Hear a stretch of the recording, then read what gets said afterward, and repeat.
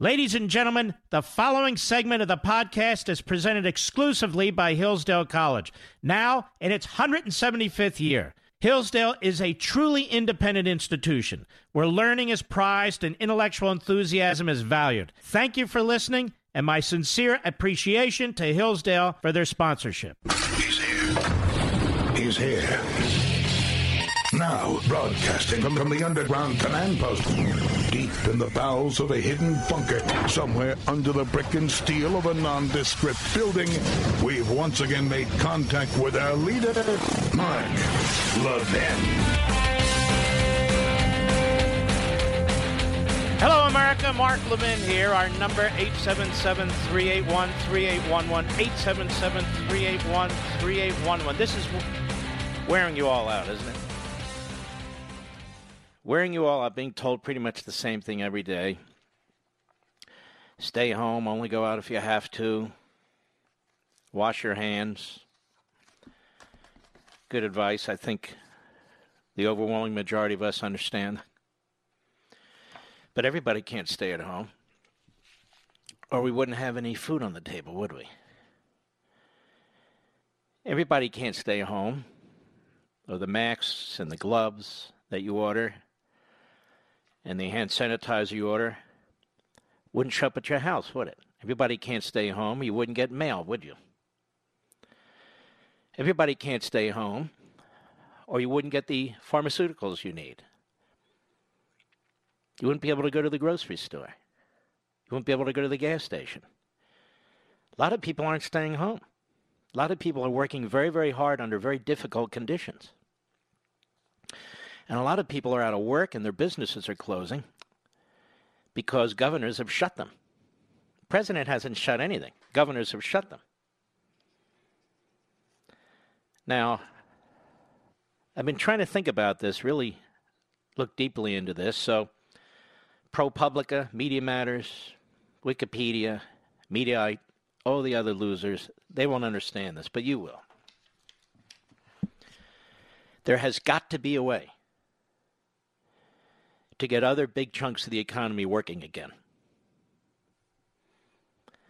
Because other aspects of the economy are working. And they're working in hot zones too.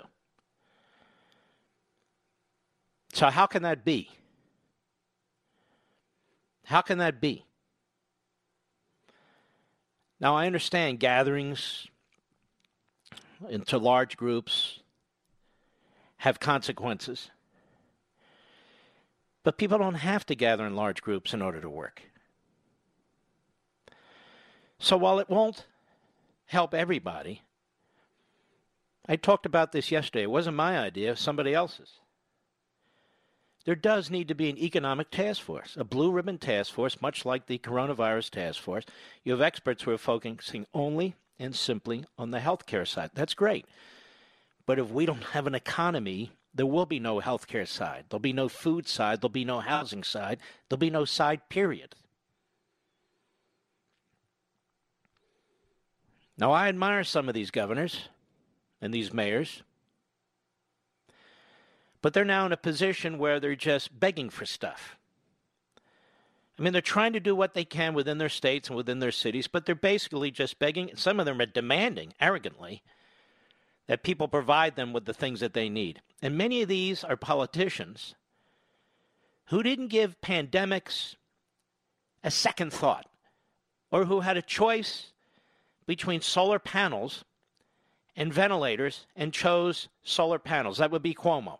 Or the state of New York, which has been horribly mismanaged, which lost 25 to 35% of its hospital beds over a 20-year period, going down from 77,000 to 50-some thousand. That's unacceptable. And they're not the only ones. They're not the only ones. You have small businesses. Restaurateurs are out of business. Small banks are trying to figure out what to do.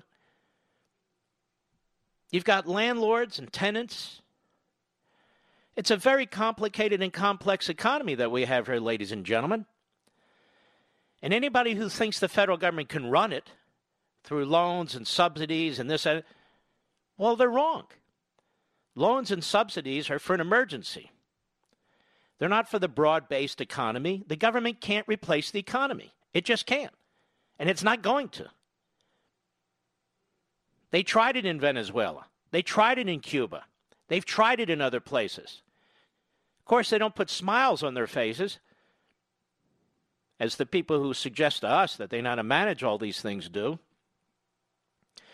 And then we have diabolical forces in this country. Elements of the media, the leadership of the Democrat Party, among others. It's as if they're rooting against us. It's as if they're trying to sabotage us. Nancy Pelosi has already announced an investigative committee to look into this. Well, they should look into themselves for how they conducted themselves, how they basically closed down the United States Congress. The House Intelligence Committee wasn't looking at China or any viruses. It was turned into an impeachment committee. That's never happened in American history. And the chairman of that committee, rather than focusing on China, even during the breakout of this virus, was over in the Senate as the lead manager of the attempt to remove the president of the United States by coup, even though they knew from day one they never would have the votes to remove the president. There was no supermajority. And if he had had his way, and the Democrat Party, Schumer and Pelosi had their way, and the media had their way, God knows that would still be going on. They wanted witnesses.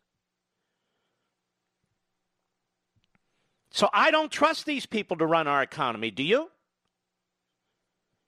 We're a huge and diverse country.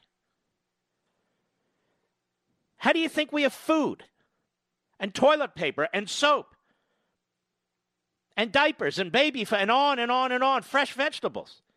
People are working. Truckers are working. Mail delivery is working. UPS, FedEx, Amazon, on and on and on. Grocery chains. But we're killing our retail markets. We're killing them. We're killing the retail markets. Whether it's restaurants and bars, whether it's communities, small community banks, whether it's the neighborhood mall,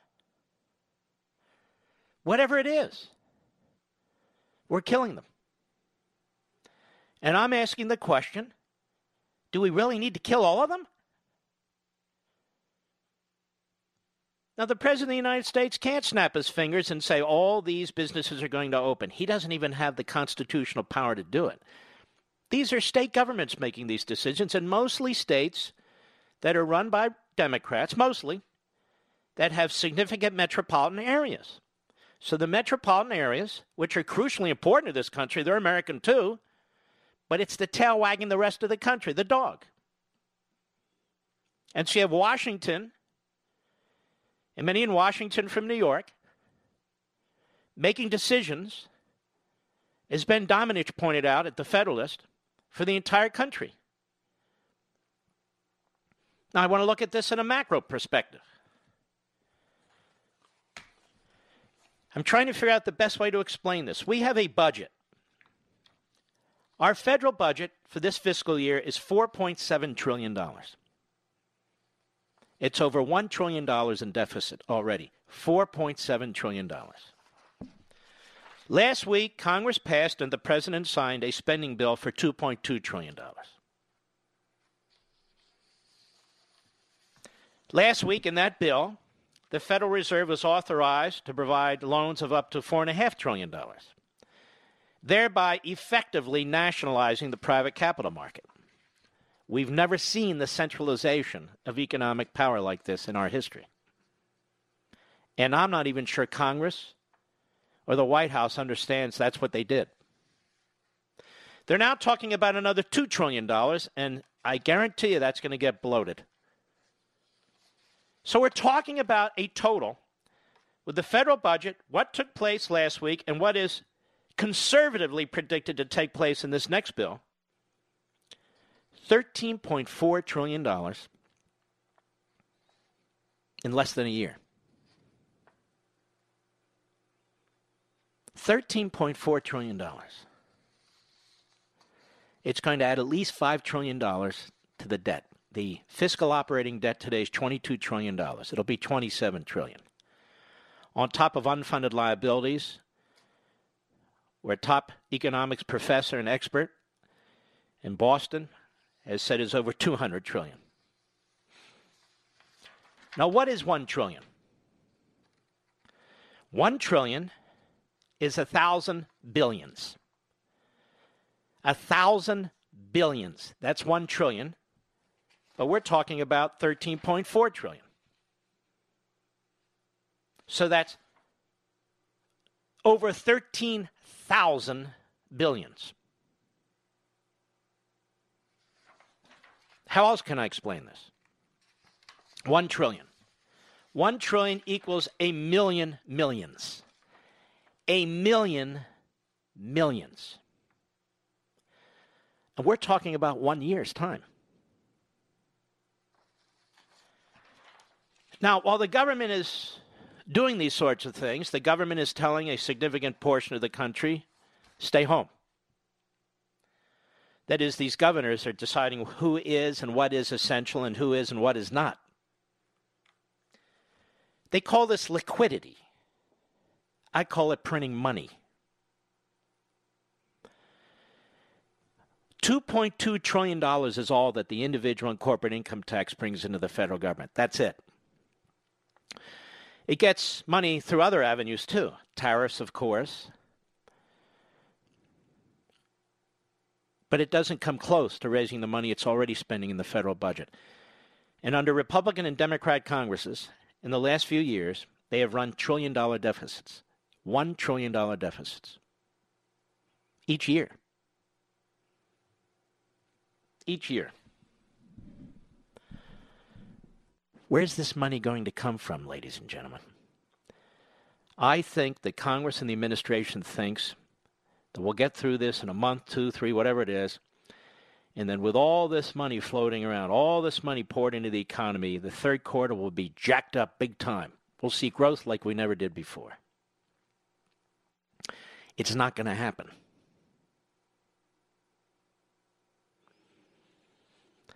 This is not stimulating anything. There's almost a schizophrenic argument for what they're doing.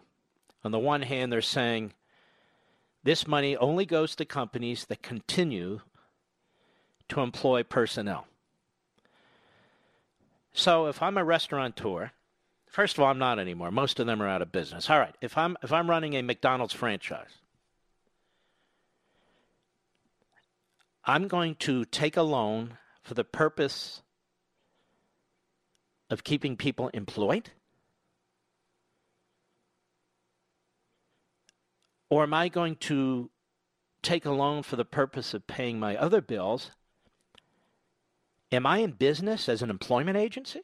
Or am I in business for business so I can make money and then hire people and keep people? So this is a failed model to begin with. Turning these small businesses, medium, and even large businesses, basically, if you will, into employment agencies, just washing the money through them. That does not produce products. If people are told to stay home and not gather, that does not produce a damn thing. So how's that a stimulus? It's not a stimulus. Loaning companies money to stay in business because governors are shutting them down, that's not a stimulus. At best, that's status quo, but it's not even status quo because you're not really doing anything.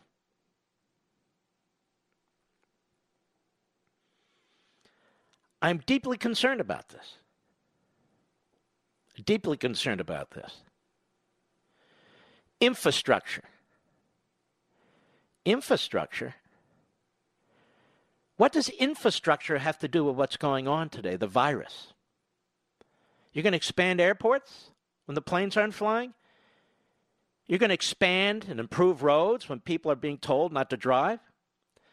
You're going to build more public transportation? My God, when people are told, stay away from public transportation, they're like sardine cans. Well, what are they going to spend it on? And why now? Well, to jack up the economy. Well, let me tell you a little secret. The vast majority of people who are unemployed are not going to pour cement. They don't know what rebar is, or they don't know what to do with it. This is a boondoggle for the states and localities and the federal government. And there's nothing new about this. This has happened from time to time in this country. It happened under Franklin Roosevelt. He said, we got to put America back to work. And so what did they do? They did that, and they had 25% unemployment. The only way to open up the economy is to open up the economy. And if you can't open up all the economy, in addition to the parts that are already open, then try and open up parts of the economy. You are not going to deficit spend your way out of this. And my grave concern, ladies and gentlemen, is when it's all said and done, we're going to destroy big aspects of this economy.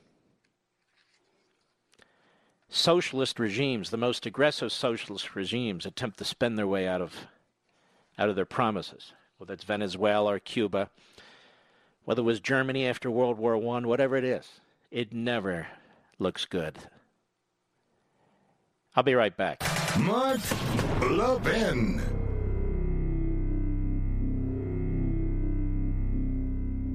If you and your family are finding yourself at home with extra time on your hands these days, I know an excellent way to fill it. Take a free online course from Hillsdale College. Hillsdale offers dozens of online courses on topics including the U.S. Constitution, economics, history, and literature. Right in your own home, on demand, and absolutely free of charge. Hillsdale students learn the inspiring history of America. Now you can too, with Hillsdale's newest free online course, The Great American Story, A Land of Hope. Learning and teaching our children about America's past is essential for preserving liberty in the future. Register right now to take this free online course, The Great American Story. It's a production masterpiece, and it paints a picture of America as a land of hope, founded on high principles. This course and dozens of others on a variety of topics are available to you and your family for free right now. Go to levinforhillsdale.com, Levin for Hillsdale.com.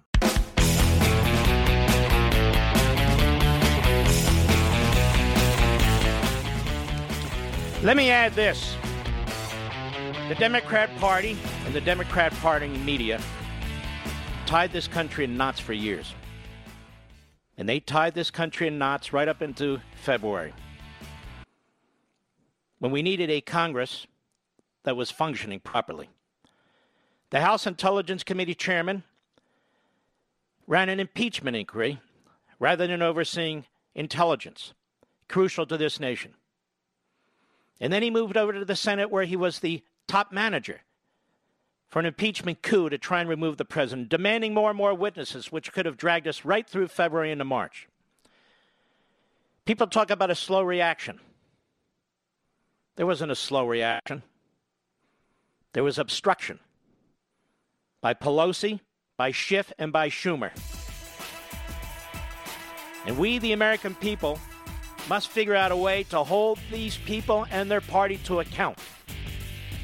Because in addition to the Chinese lying to us and covering up, the Democrat Party gave aid and comfort to the enemy when in fact it should have been doing its damn job. I'll be right back.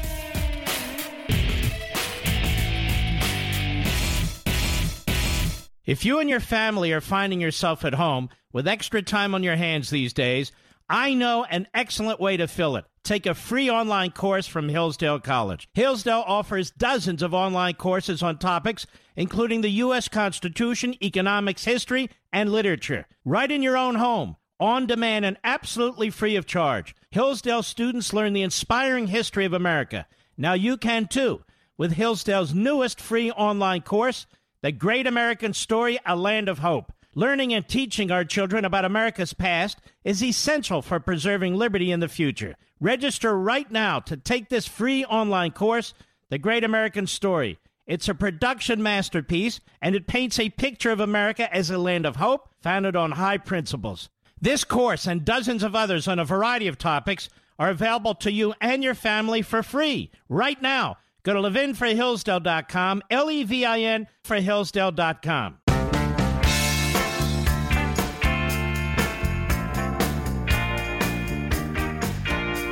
Some people talk about the Tea Party. We are the Tea Party. Call in now, 877-381-3811. I don't know if these numbers were a hold. I just report what I see. I'm not the green eye shade guy at the CDC or at the Labor Department, for that matter. But Goldman Sachs, for what it's worth, predicts unemployment to hit 15% in this coming quarter, and we're going to know very soon. And the gross domestic product to drop 34%. So 1/3. You can deficit spend all you want, but you cannot deficit spend your way to prosperity. I'll say it over and over and over again. The government shut down the economy, that is, these governors and on so forth, and they need to open up big chunks of the economy again. And then you have governors like DeSantis who've been resisting this groupthink to shut down everything. But he eventually did. Of course, he came under attack for not taking this virus seriously enough. I come under attack for this too, by these truly stupid quasi-human beings, if you will. Now, I just did a partial list. Somebody's providing us with food and heat and clean water and electricity, gasoline for our cars.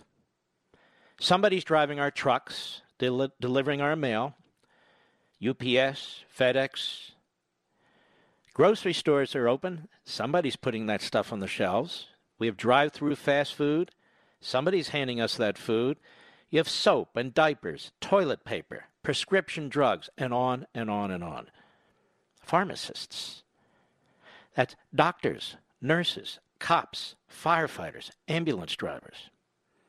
Amazon, Google, Facebook, Twitter, all working. 7-Eleven, and on and on and on. So not everybody is in their home. Not everybody's lost their job. Not every business is shut. And so what I'm suggesting to you is we need a task force, not with Mnuchin and government ties, but a task force of individuals, good, smart individuals, with no ideologues or agenda except that they believe in capitalism in the private sector, to look at the various sectors of our economy and to urge these governors and mayors, where relevant, and I think it's probably relevant in a large number of ways, to open them. To open them. Why is it that when it comes to our police officers, our ambulance drivers, our firefighters, our emergency personnel, hospital workers, we don't say shut all that down because some percentage of these wonderful people will get the coronavirus? We say no. They have to work. We need them for the public good and public safety.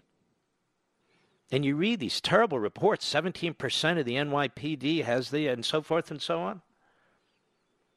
Nobody would even suggest shutting down the NYPD. Obviously, you can't. But they say we want to flatten the curve. Except when it comes to these people. Because we need them. And I'm not saying we should be frivolous about this at all. But I'm saying we ought to take a good look at it, at these various businesses and so forth. Because I don't think that balance is in place right now. I don't think that's happening. Keep in mind, again, the President of the United States, he's not a governor. He didn't shut these businesses, and he can't open these businesses. But there's no reason they can't look at this and provide guidance, just as they provide guidance to states on the medical issues. Otherwise, we're going to go broke here in a very ugly way. Because the push is all in one end. Washington is going to spend and spend and spend and spend. Infrastructure? Are you kidding me? Now you're going to spend $2 trillion on it? Well, it's always been the plan. I don't care if it's always been the plan. You just spent 2.2. And $4.5 trillion on loans. They're not going to create jobs. If you're putting people out of work in New York, in California, in Illinois, and so forth, Michigan, how are you going to put people to work? I really don't comprehend this. I like to think I'm relatively intelligent. I don't know. When I see them building roads, they seem to congregate, don't they, Mr. Producer? All around the cement mixer. You name it, whatever. You've got some of these fools who hearken back and long for Franklin Roosevelt and the New Deal. Ladies and gentlemen, this isn't time for Franklin Roosevelt and the New Deal. Well, he built a war machine. You know what's funny? We're not building a war machine. How much of this money is actually going to building new hospitals? Not a lot. Or to the healthcare infrastructure. The vast majority of it's not.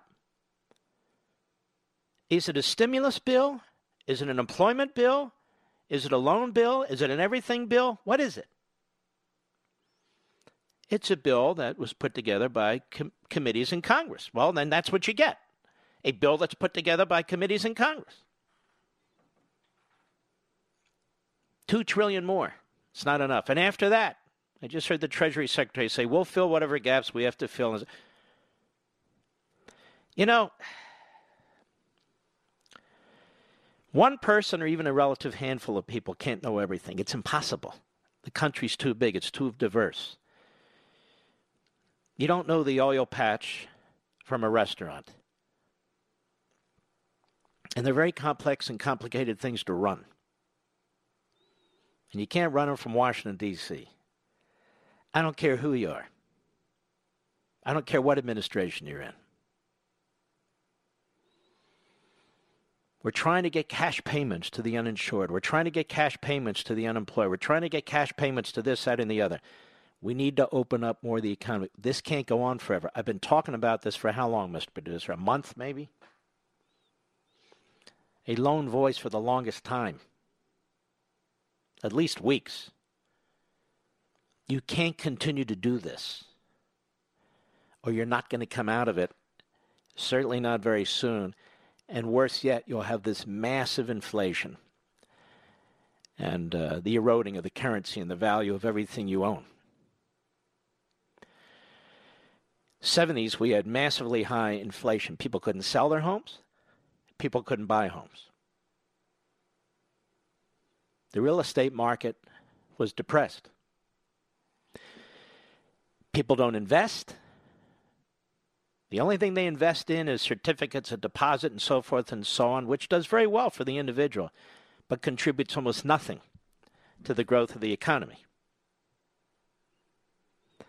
What happens when you have a weak currency is the cure is extraordinarily painful. You have to tighten the money supply, and you have to tighten the money supply fast. So you have two conflicting things going on at once. Massive inflation because of mass amount of money out there, plus you're tightening the supply. You're, as they used to call it, you're wringing inflation out of the system, which creates enormous economic dislocation. These wild swings on governmental economic policy, always spending, but a question of how much you're spending, make it very unpredictable and very difficult. I'll give you a perfect example. You have landlords today. I'm not talking about even mega landlords. But, you know, they have investments too. A landlord, a bed and breakfast even. Under these circumstances, what's going on today? When tenants are being told, you can take a pass for up to 4 months, who the hell is going to buy a rental property? You have to be out of your mind today to buy a rental property. Because you don't control the future. You don't control the rent. And you're the ultimate mortgage payer. You're still paying a mortgage on the property. Who the hell is going to open a restaurant today? I hate to say that, but look. I know a couple of people who own restaurants. I know a couple who are dear friends of ours that own one restaurant. And then we have dear friends who are a couple that own 5 or 6 restaurants. But they're not rich. They break their ass every day. And he sent me a desperate email today. He wanted me literally to call the president of the United States and say, please, I beg you, open up the economy or I'm going to lose everything I have. This is why when people say we're going to give you a loan if you employ people, it doesn't work that way. You don't employ people if nobody's coming in to eat. And you can't stay in business if you're in business to employ people because you're not making a profit. And you have a mortgage and you have a home and you got utility payments and property taxes and all. You still have bills. So it can't function. And when you're telling even small business people, 10, 12, 15 employees, restaurant, we'll give you a loan, but only a loan if you continue to employ those people. What does that stimulate? I don't even understand it. You're turning them into small unemployment operations. So, and I'm not attacking the administration or anything of the sort. I absolutely am not. I do not wish to sabotage. I'm trying to provide additional advice, additional information, macro and micro, anecdotal examples. Carry them through in your own mind and you understand what I mean. You look at these absolutely incredible numbers of trillions and trillions and trillions. We talk about them like millions of no, these are trillions. We used to talk about billions this way. Now we're talking about trillions this way. What's the number after a trillion? A zillion? I don't even know. But this is third world stuff. This is what they do in the third world with these socialists. When they find out they're running out of things to redistribute, what do? They print more money. They just keep printing money and giving it away to quiet the populace. They print more money. Then we're going to have spectacular growth. No, you're not. You may have a big spike, but it'll be momentarily, relatively speaking. I'll be right back. Mark Levin.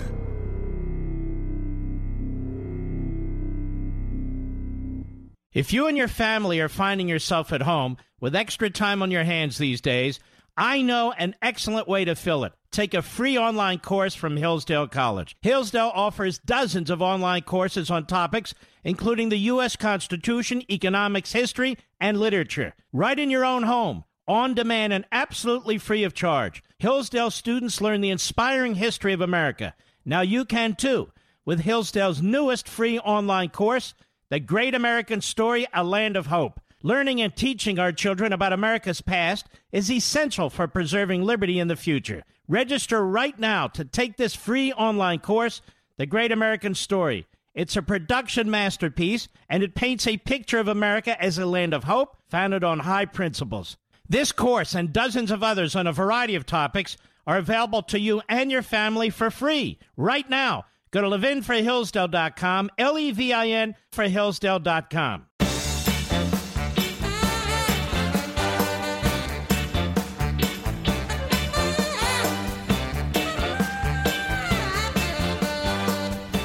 So the Democrats want to set up a select committee to investigate the handling of the coronavirus. These are the people who were distracting the nation at the time. I was thinking about it during the break. That's like Jack the Ripper setting up a committee on failed policing in London. That's the best parallel I can come up with, ladies and gentlemen. What a joke. I told you the other day that the number of suicides in 2017 was over 47,000. And when you have an economic downturn, that number jumps. And it's very, very upsetting, isn't it? Because when people lose their businesses, and people lose their jobs, and people lose their savings, and people lose everything they have, some people just can't handle it. They can't provide for their family anymore. They can't provide for themselves and so forth. This isn't even discussed today. It isn't even discussed. And these are things that have to be thought through. And, of course, the left-wing media, they just... The interesting thing about the left-wing media and their front groups, they want the percentage of people dying from the coronavirus to be a significant number. I'm not saying they want that number of people to die. I'm not saying they want that number of people to die. But if you try to present other information from other scholars, from Ivy League schools and all over the world, as we have done, they claim that you're a virus denier, or you're a Trumpist, or you must be some kind of an extreme nut, so you can't even discuss it. You must embrace a figure that in many ways, these figures, these hive figures, have already been rejected. But if you look at the criticism of me and some other conservatives, that's at the bottom of it. Mark Levin doesn't think this is serious. Mark Levin doesn't think a lot of people are going to die. Mark never said any of that. I've spent hundreds of hours talking about this behind this microphone and elsewhere. Over 99% of the people who get this virus will not die. That's the science. There's other science, there's other data, the data has changed, but that's where we are.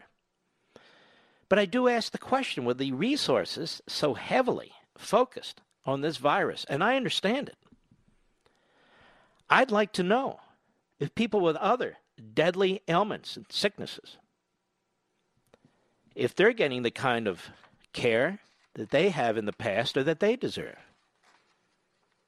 Heart disease patients, 650,000 died in 2017. Cancer patients, 600,000. Chronic lower respiratory disease, 160,000. Stroke, 146,000. Alzheimer's, 121,000. I'm just asking, but you're not allowed to ask, because that means you're denying that this virus is a bad thing. And, of course, they ignore what Dr. Fauci himself said on January 26th. They ignore what they and their media friends said late January, early February, even into mid-February. They ignore what their favorite politicians said. Just go about your business. Don't really worry about anything. But the truth is, they were following the same quote-unquote science as the rest of us are following. And so there is, not in every respect, but in some respects, conflicts on the science, on the numbers, on the models. But you better not look at them. You better not discuss them.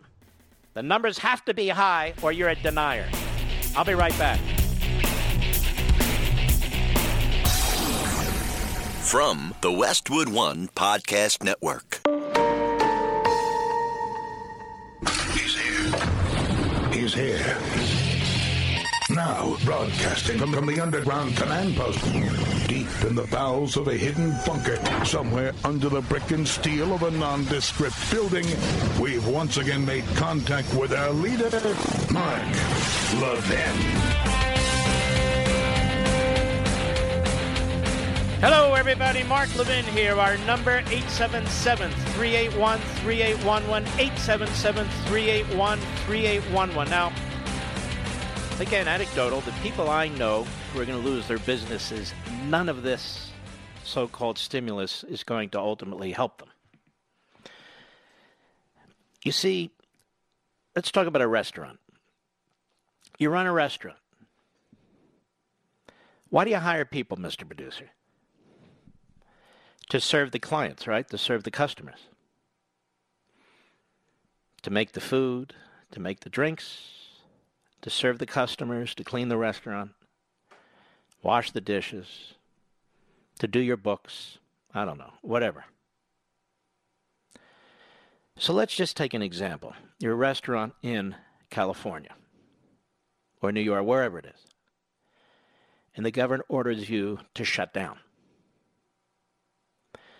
So what the federal government has said, so generously, is, we'll give you a loan. You can file for a loan. But you have to make sure you do not fire any of those people.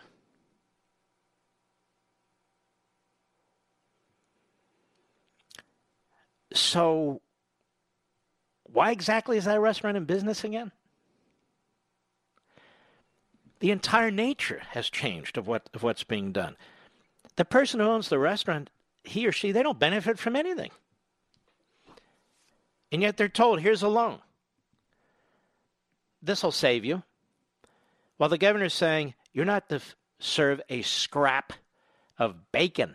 Nothing. Now, you may decide that's fine with you because you don't run a restaurant.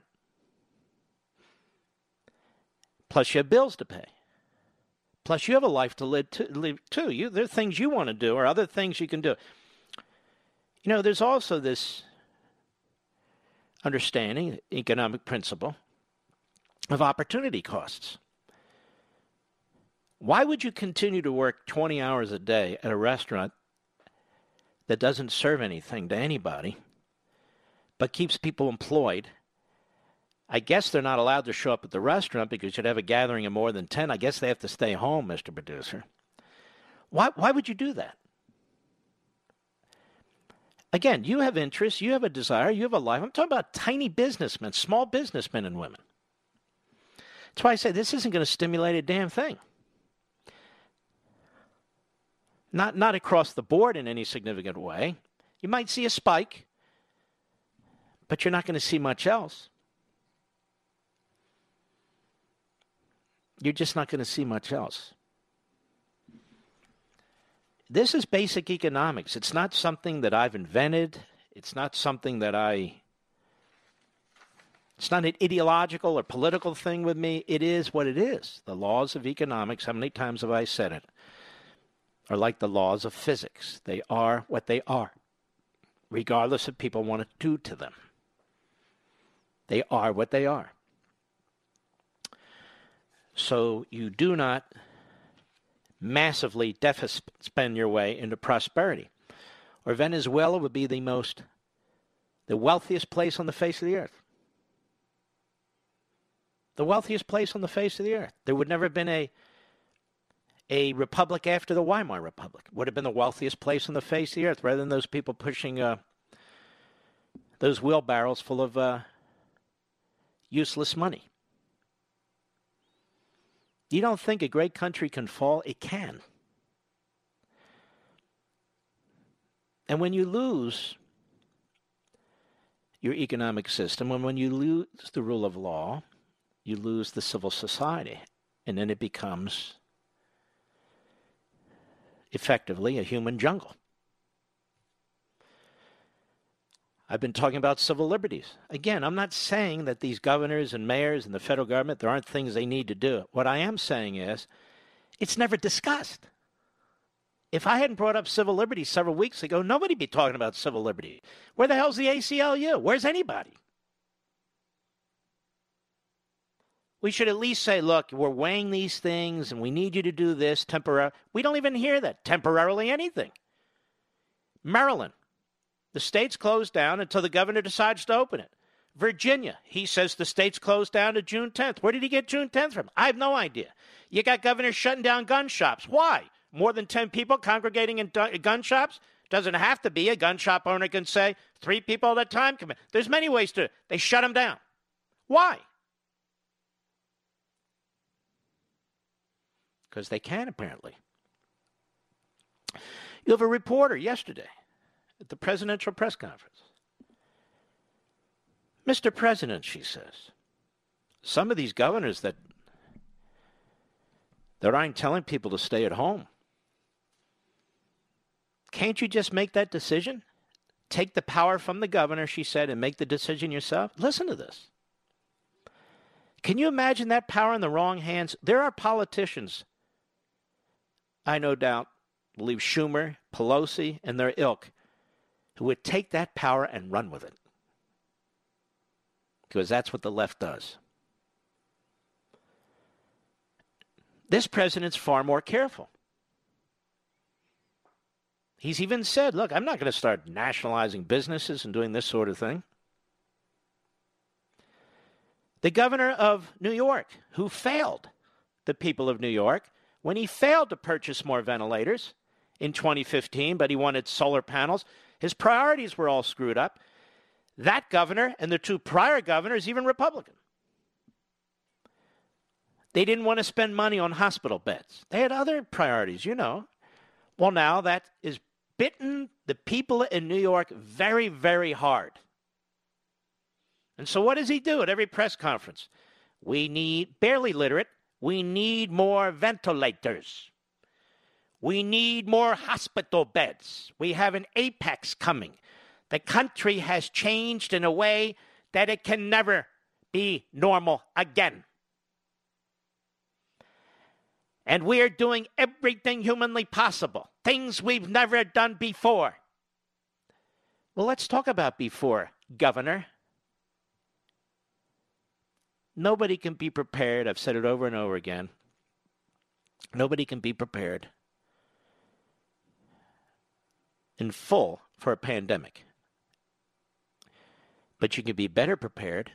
New York shouldn't be losing hospital beds over the course of 20 years.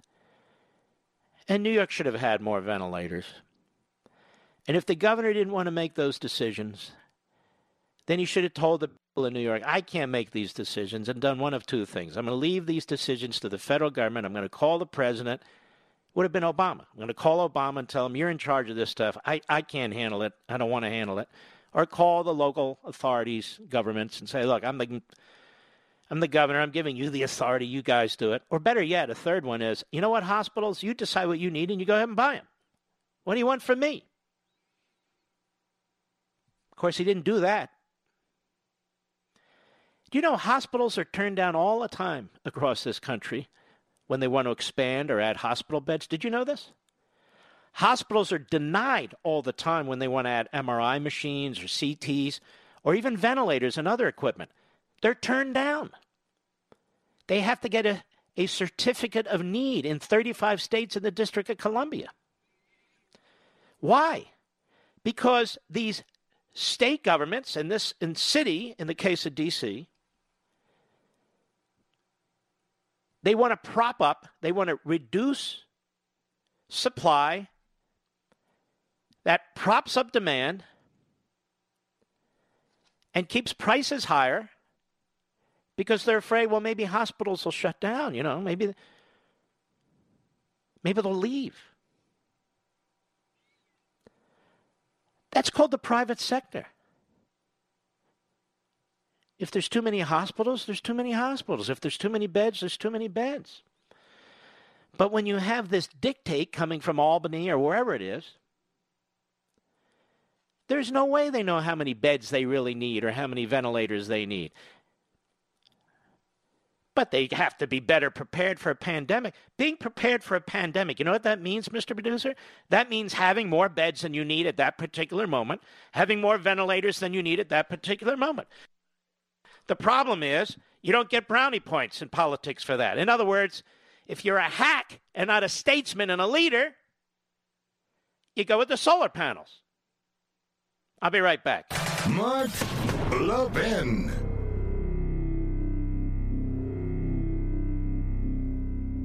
Do you know what we do at Levin TV on the Blaze TV network? Well, we give you intelligent content you won't see anywhere else. We just did a deep dive into the genius of federalism, which is a big word that the left apparently just learned last week. History and current actions have shown us that so-called progressives will use any crisis to further their big government agenda. Small businesses continue to be hurt, while the left holds them hostage in order to gain more power over each and every American. There's nothing more important in these times than the facts, and that's exactly what you get on Levin TV. Smart people like you deserve smart programming, but remember, we can only continue to produce this type of programming if you continue to participate. And right now, we've made it easier than ever before. Just go to levintv.com, Levin TV.com, and enter promo code Levin to get $30 off your annual subscription. That's 30% off, and that's just over $5 a month for the most amazing shows and programming available. That's levintv.com, promo code Levin.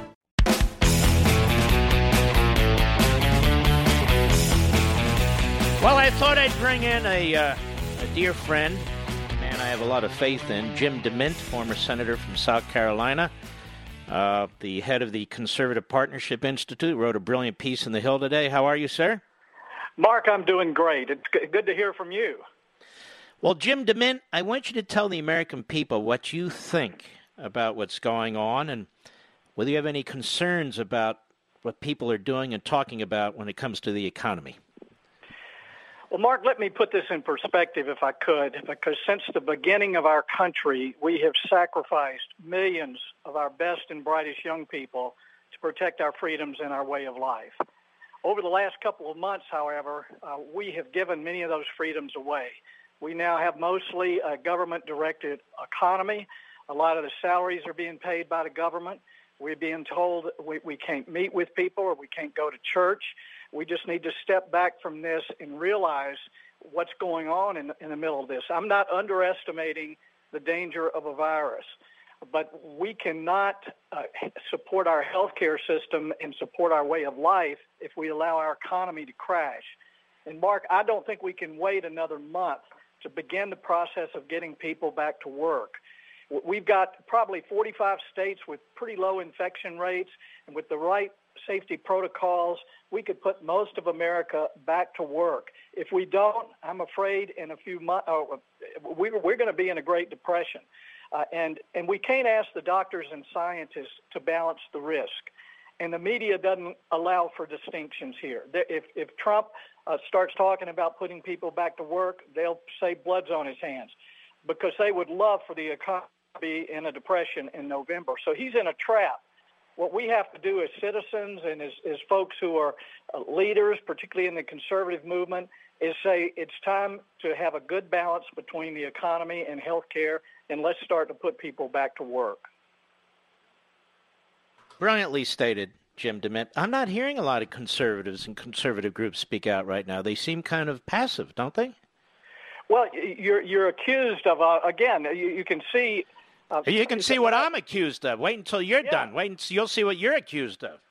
Well, yeah, I mean, I know, but people have got to step out there and start telling the truth. I'm calling all over the country of folks who support the Conservative Partnership, almost to a person. They realize, and most of them are in the high-risk groups. It said, we're not willing to sacrifice our whole country and the future for our children and grandchildren in order to save me. And I'm in a high-risk thing myself, but it's just not worth it after all the sacrifice over all the years is to do what we're doing. And we've never done this, Mark. We've never intentionally shut down our economy.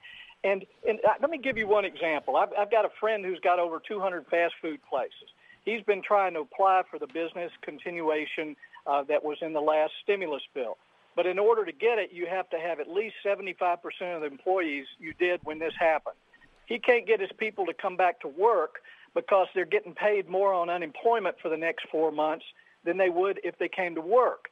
And so he can't get the business continuation insurance, and in 4 months those jobs won't be there, and the Democrats will be crying to extend unemployment as they always do before.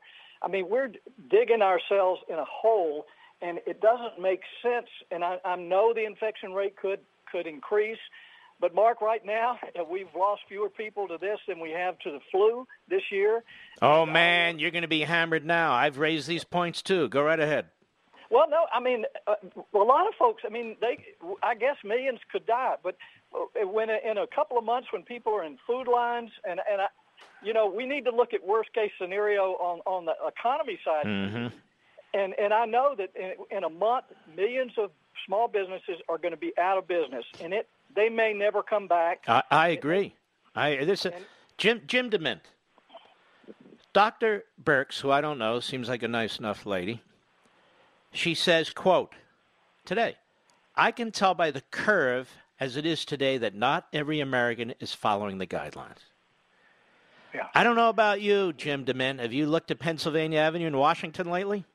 Yeah, well, it's dead, and you see a lot of dead streets. And we have the prediction is 15% unemployment with a 34% drop in our GDP. What is it exactly that she wants? I don't know, but again, we can't ask doctors. Remember, doctors and scientists won't let a dying person try a promising drug because it might hurt them. I mean, this is the way they have to think, and doctors have been trained to cover themselves because of medical liability. And it's one of the things the president needs to do immediately is to absolve doctors and hospitals from any good faith attempt to treat corona. And the same with pharmaceutical companies who make these drugs available. And businesses as well, Mark, we've got to make sure that they're not liable if they bring people back to work, because everybody's in the risk management business, particularly doctors. So if we're waiting for doctors to say we can go back to work, it ain't going to happen, because you're always at risk when you leave your house. And so we do have a serious disease. There's no question about it. I'm not a doctor, but I was a small businessman for a long time, and I know that I couldn't have gone 1 month without revenue, having to keep employees. After 15 years of building a business, I'd have had to close it down, and you can't start it back up immediately. So all I'm saying, Mark, is we need to balance the risk on the healthcare side and the economic side. And the media won't let us have any distinctions here. So we just need some bold leaders. And Trump has been really patient listening to doctors, but it's time he advises governors to make good decisions, send people back to work in as safe a way as possible. Let's continue to build medical capacity. But I just know, I've been in business a long time, we're not going to have the country we want in a couple of months if we do what the left wants us to do, and that's to stay shut down. Jim DeMint, let me ask you a couple more questions here. If the economy collapses, what happens to doctors, nurses, medicines, and hospitals?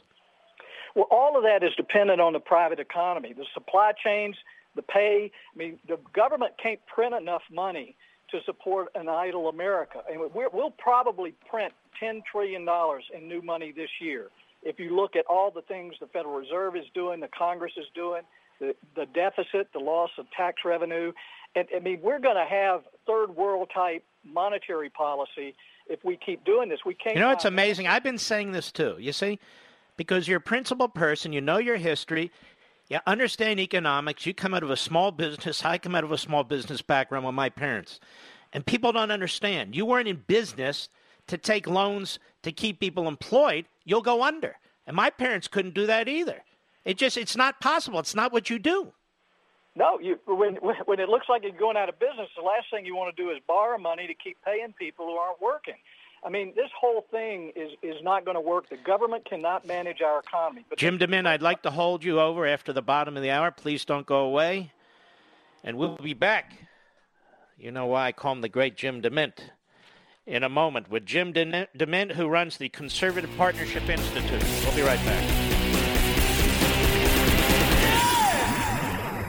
It's been reported that Americans are overpaying on car insurance by over $21 billion. But searching for a better deal can take hours and typically results in a barrage of unwanted spam calls. Until now, thanks to thezebra.com. TheZebra.com is the nation's leading car insurance comparison site because it's the only place you can compare quotes side by side from over 100 providers and choose the best for you in 90 seconds or less. Plus, they'll never sell your information to the spammers, so you won't get all those unwanted calls or emails. You just answer a few questions on a simple, fast form, and they find you the best rates and coverage in your state. TechCrunch calls the Zebra Kayak for auto insurance. Now, the best part is that it's completely completely free. You can save up to $670 a year using thezebra.com. Whatever your economic situation, The Zebra is committed to helping you save. How much can you save on car and home insurance? Go today and start saving at thezebra.com/Levin. That's thezebra.com/Levin, spelled THEZEBRA.com/LEVIN.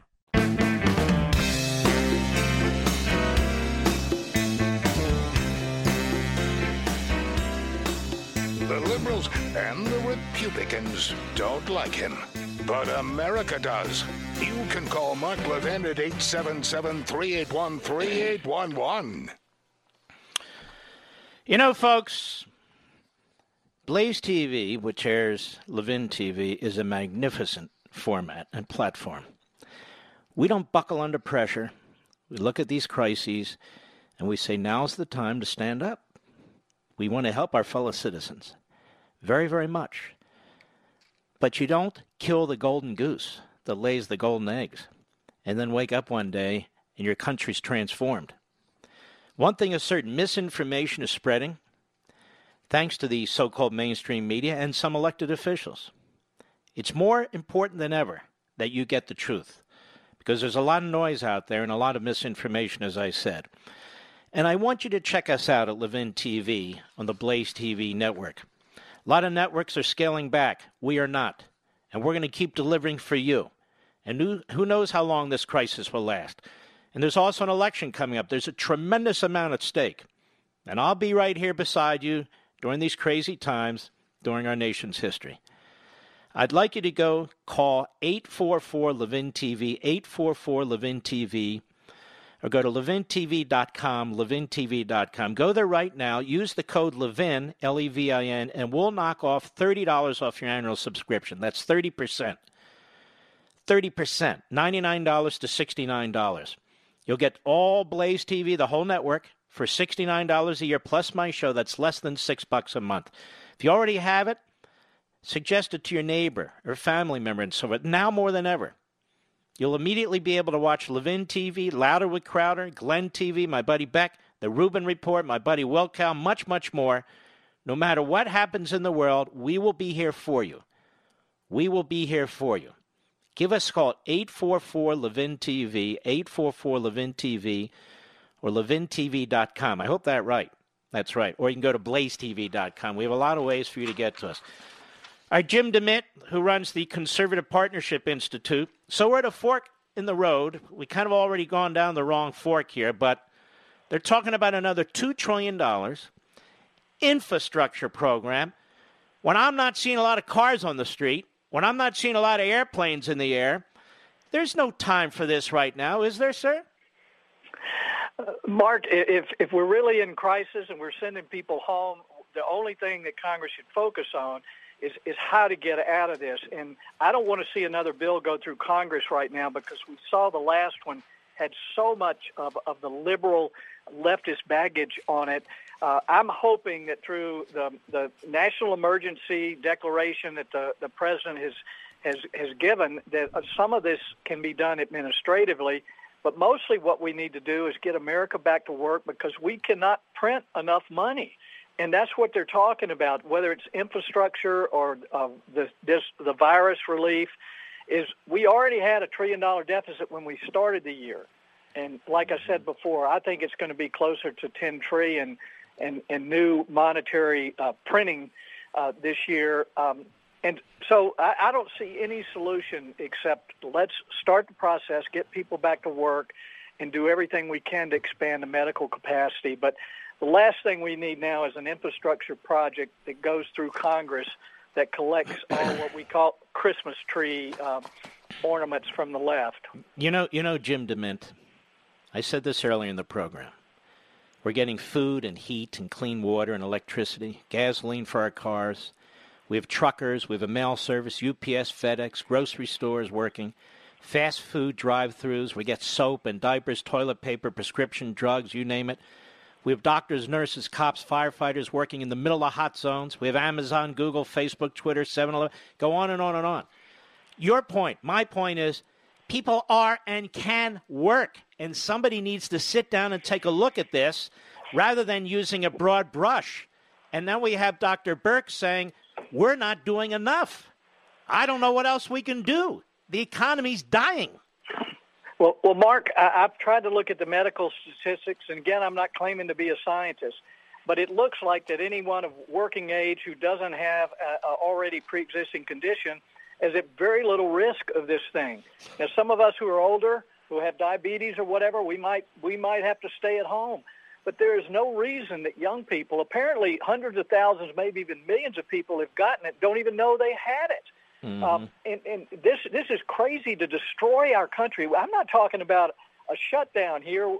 I think we're destroying our country, our way of life, for a virus that's not nearly as dangerous as Nazi Germany or other enemies that we've had in the past. And I just hate to see us give it all up because we're afraid of something here that we can't even see. I've said that China now has done more damage to America than the Soviet Union ever could. You agree with that? I do. I hope they're not smart enough to have done this on purpose. But they could not have come up with But just by their cover-ups and all the rest of it. Go ahead. Yeah, well, no, they couldn't have come up with a better strategy to just humble a capitalist system with a democratic system of government. And I'd like to make a distinction there because we're acting like a democratic system rather than a constitutional republic here because of all these edicts and orders that are coming out. Certainly we have to give advice and things like that, but we are a constitutional government. A lot of mayors and governors are way outside of their authority right now of shutting things down. Isn't it amazing, Jim DeMint, how little the media give a damn about civil liberties? Isn't it amazing? Well, they have an agenda, and civil liberties are not part of it. I mean, this is going to script for the liberal media, for the Democrats right now. It could not be more perfect for them, and it's hard for me not to be a little conspiratorial here, but I don't think they're smart enough to have conspired to do this, but they're smart enough to take advantage of a crisis, and that's what they're doing right now. Tom Coburn was a very, very close friend of yours and mine, a wonderful, wonderful man. And we've talked about him on this program. We had my friend Mark Meckler on, Convention of States. You worked very, very close with Tom Coburn. I want you to tell the American people about Tom Coburn, and I want you to tell them what you think he'd be saying today. I hope he didn't hear about the stimulus that went through before he died. But Tom, when I came to Congress, he'd been there a few years. He came with the 94 group, Republican Revolution. I came in 98. But I saw someone who gave me an example that you could fight against a system and you could survive. And I don't know what I would have done without Coburn showing that you could stand up against Republican leadership or Democrat leadership. But this is a citizen statesman from the word go, term limited himself. He was a doctor. He went home after 6 years, like he said, and then came back to the Senate. Just a great example for all of us. And, he was just tough enough for the system, but he spoke the truth, and we're going to miss him. But we need about 100 more of those in the Senate. We could save this country in a hurry if we had more people like Tom Coburn. You used to head something, I think it was called the Senate Conservative Fund, correct? Yeah, I started that to help elect more conservatives to the Senate. And who did you help elect? Well, Ted Cruz, Mike Lee, Pat Toomey. Marco Rubio. Ron Johnson. Rand Paul.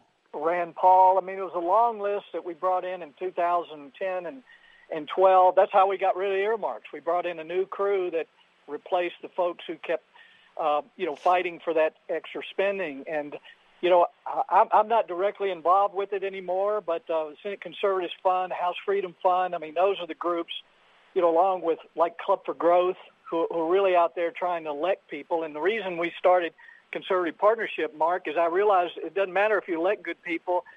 If you don't take care of them when they get there, they're all going to join the swamp, or at least most of them will. So that's what we're trying to do now.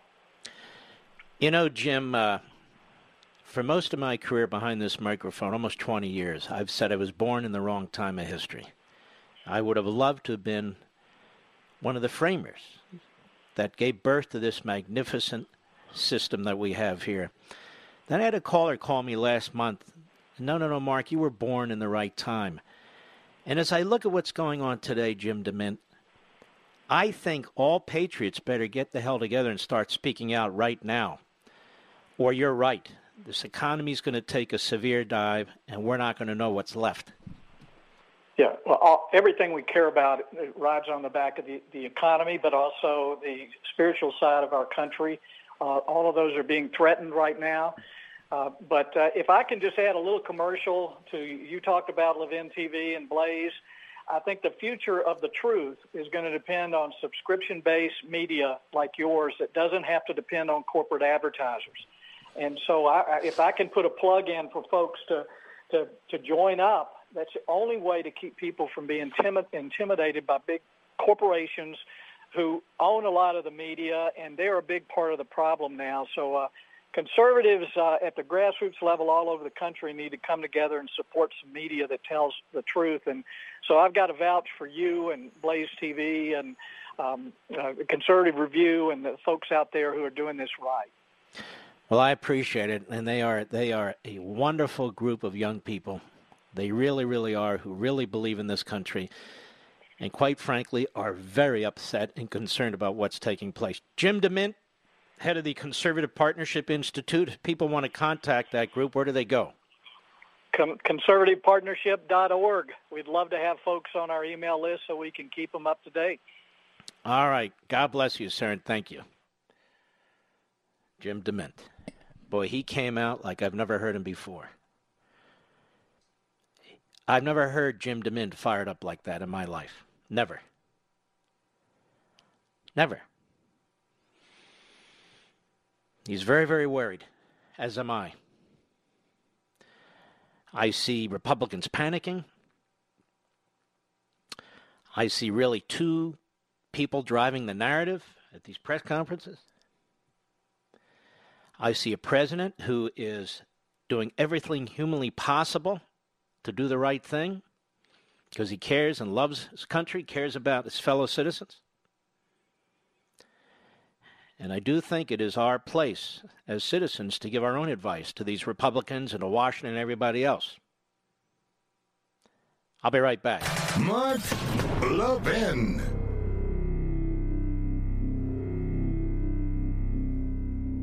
So I've been watching these riots around the country. I'm absolutely sickened. I'm sure most of you are. You know, John Locke once said, law is not to abolish or restrain, but to preserve and enlarge freedom.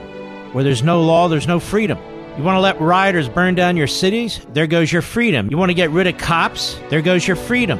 You want to elect Joe Biden? There goes your freedom. As you've heard me say many times, I have a liberty agenda.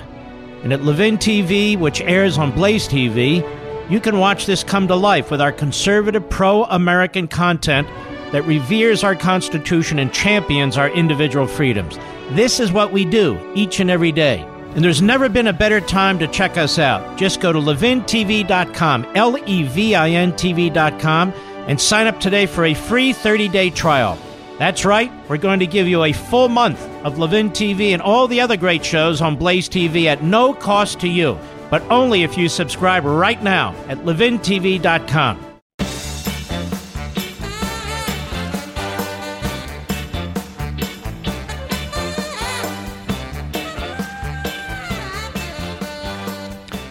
You know, as I sit here talking to the great Jim DeMint, have you been to a grocery store lately, Mr. Producer? How about you, Mr. Call Screener? Have you been to a grocery store lately? The people there have gloves, right?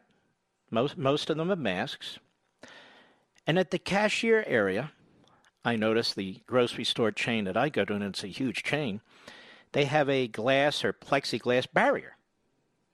Yours too, right? You're in New Jersey, and I'm in Virginia. In other words, ladies and gentlemen, people adapt. Businesses adapt. That's why we're so brilliant at what we do. We're creative.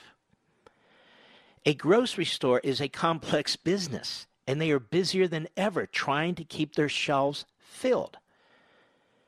The pharmacy that I go to is in the grocery store. Same thing. And they are working overtime to fill the various prescriptions that they're receiving. And there's way more than 10 people at a time. In fact, I'm really not even talking about a grocery store. I'm talking about a supermarket. And I look at that. I still go to the post office.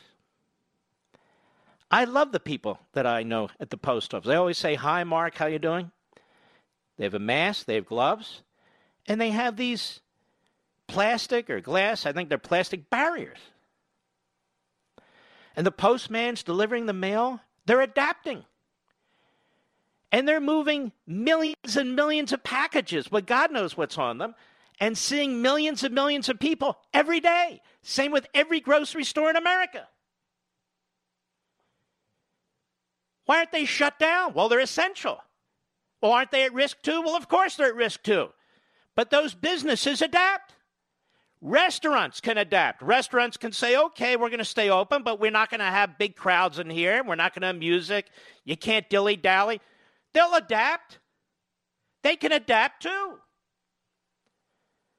And furthermore, if governors want to exercise their authority, they exercise their authority to the extent they have it on the targeted populations that are the most likely to face possible mortality situations. That is, they have morbidity issues. There are ways to manage this. There are ways to manage this. Otherwise, why are all these other people? They're called essential? Why? Because we want the country to function. But aren't they subject to the same virus? Yes. But apparently too bad. Do you understand my point? Others can adapt too. Please. I hope the authorities, quote unquote, are listening to me. I know the media are because they're going to attack me. I don't give an S about them. They give aid and comfort to the Chinese government. I don't give a damn about them. And they don't know how the economy works. They sit on their fat asses. They eat their tuna fish sandwiches. They don't know where anything comes from. And then they start telling everybody what to think and do gotcha stuff. They've lost whatever reputation, positive reputation they ever had. But there's no reason. There's no reason. More of our fellow Americans can't be viewed as essential. More of them can take precautions. Don't destroy their businesses and their jobs. I understand in some instances, I really do. Sporting events get very, very complicated. Concert events, very, very complicated. But a restaurateur can figure this stuff out. They really can, as an example. Grocery stores have figured it out. Trucking companies have figured out, to some extent, how to keep their truckers as safe as they can. Many of them are independents. They've never been so busy. Amazon's hiring 100, 150,000 people. Are they essential? Well, somebody's decided they are. But they still can face the virus too, so you do whatever you can to protect them, as you do with people who go into the hospitals. Our police officers are right in the middle of this stuff. The NYPD as an example. Nobody even think, well, they're not essential. Of course they are. But more and more of the population needs to be viewed this way, in my view. It's a serious virus. I got it. We all understand it. What I'm talking about now is how we react to it, even beyond the medical. You know, with all the uncertainty in the world, feeling safe at home has never been more important. It's why I want to talk to you about Simply Safe Home Security. They are longtime friends of the Mark Levin Show, and for good reason. You just order online, set it up yourself in under an hour. Today is the perfect day to do it. And your home is protected 24/7 with emergency dispatch for break-ins, fire, and more, all for just 50 cents a day. And we're not the only fans of Simply Safe. U.S. News and World Report named Simply Safe Best Overall Home Security of 2020. Right now, when you head to Simply Safe, simplysafemark.com. You, my listeners, will get free shipping and a 60-day risk-free trial. That's simplysafemark.com to make sure they know that our show sent you. From Simply Safe and all of us here, wishing you safety and good health. I will be on Hannity tonight at 9:20 p.m. Eastern Time, 6:20 p.m. Pacific. I will be on Hannity tonight, 9:20 p.m. Eastern Time. I don't believe I've been on there for about a month, give or take. See, I have Simply Safe, ladies and gentlemen, and you know what else surrounds my house, Mr. Producer? The Second Amendment. So with Simply Safe and the Second Amendment, I feel I'm pretty safe here in the Levin bunker. I'll see you in a few minutes. From the Westwood One Podcast Network. Ladies and gentlemen, this final hour of the podcast is sponsored exclusively by AMAC, the Association of Mature American Citizens. Now over 2 million conservative members strong, AMAC believes in and stands up for the values that we care about: faith, family, and freedom. Thank you for listening, and please support AMAC. And you can become a member at amac.us/join. He's here. He's here. Now, broadcasting from the underground command post, deep in the bowels of a hidden bunker, somewhere under the brick and steel of a nondescript building, we've once again made contact with our leader, Mark Levin. Is there any company in America that's considered patriotic by our government? There seems so many to be under attack. Hello, America. I'm Mark Levin. Our number 877-381-3811. 877-381-3811. You've got companies making products they've never made before, and they're under attack. It's just incredible. Jim DeMint's right. We've already lost part of our country. There's a couple great pieces out there I want to bring to your attention. Over at The Federalist, which is a great site, David Marcus, who's a great writer. It's entitled, "The Media's Hatred of Trump is Endangering Lives." From the beginning of the Wuhan virus outbreak, many in the media have been playing a dangerous game in which their objective has been to make President Trump look as bad as possible. What else is new? If something bad is happening, it's Trump's fault. Remember when Trump, mentioning the promise of hydrochloride, as a potential treatment, was treated as him selling snake oil to the American people? Now the New York Times reports it helped victims in a study. Remember when a man died because he and his wife ate fish tank cleaner because Trump told them to? Now it turns out she's a big donor to the Democrats. When the president and vice president began holding daily briefings to inform the American people of what was going on, the media spent most of its energy focused on minor rhetorical differences in how Trump and Drs. Anthony Fauci and Deborah Birx described what was going on instead of the vital information the briefings provided. When the American people saw through the pundits like a poorly made piece of two-way glass, the president's approval rating spiked. So what was the reaction of the heroes in much of the news media? To make fabulous and fabricated claims that Trump's briefings were too dangerous to be shown live because the President of the United States cannot be trusted. Oh, but you know who can be trusted? The Communist Chinese government. We were regaled with the stories about how China gave the world valuable time through its efforts to contain the virus. Later, we were told that our own cases had surpassed that of China. But then we learned yesterday from Dr. Birx, and today from U.S. intelligence that China's been lying like a cheap toupee. Every time the Chinese said anything, the media treated it with the credulity of a not very bright Cocker Spaniel chasing a tennis ball that somebody pretended to throw. And why? Because the better the communists looked, the worse Trump did. Now these same pundits who weren't saying boo in January and February are revising history to pretend that they did. A big reason for this is that many in the news media now view themselves as victimized heroes, protecting America from its elected president.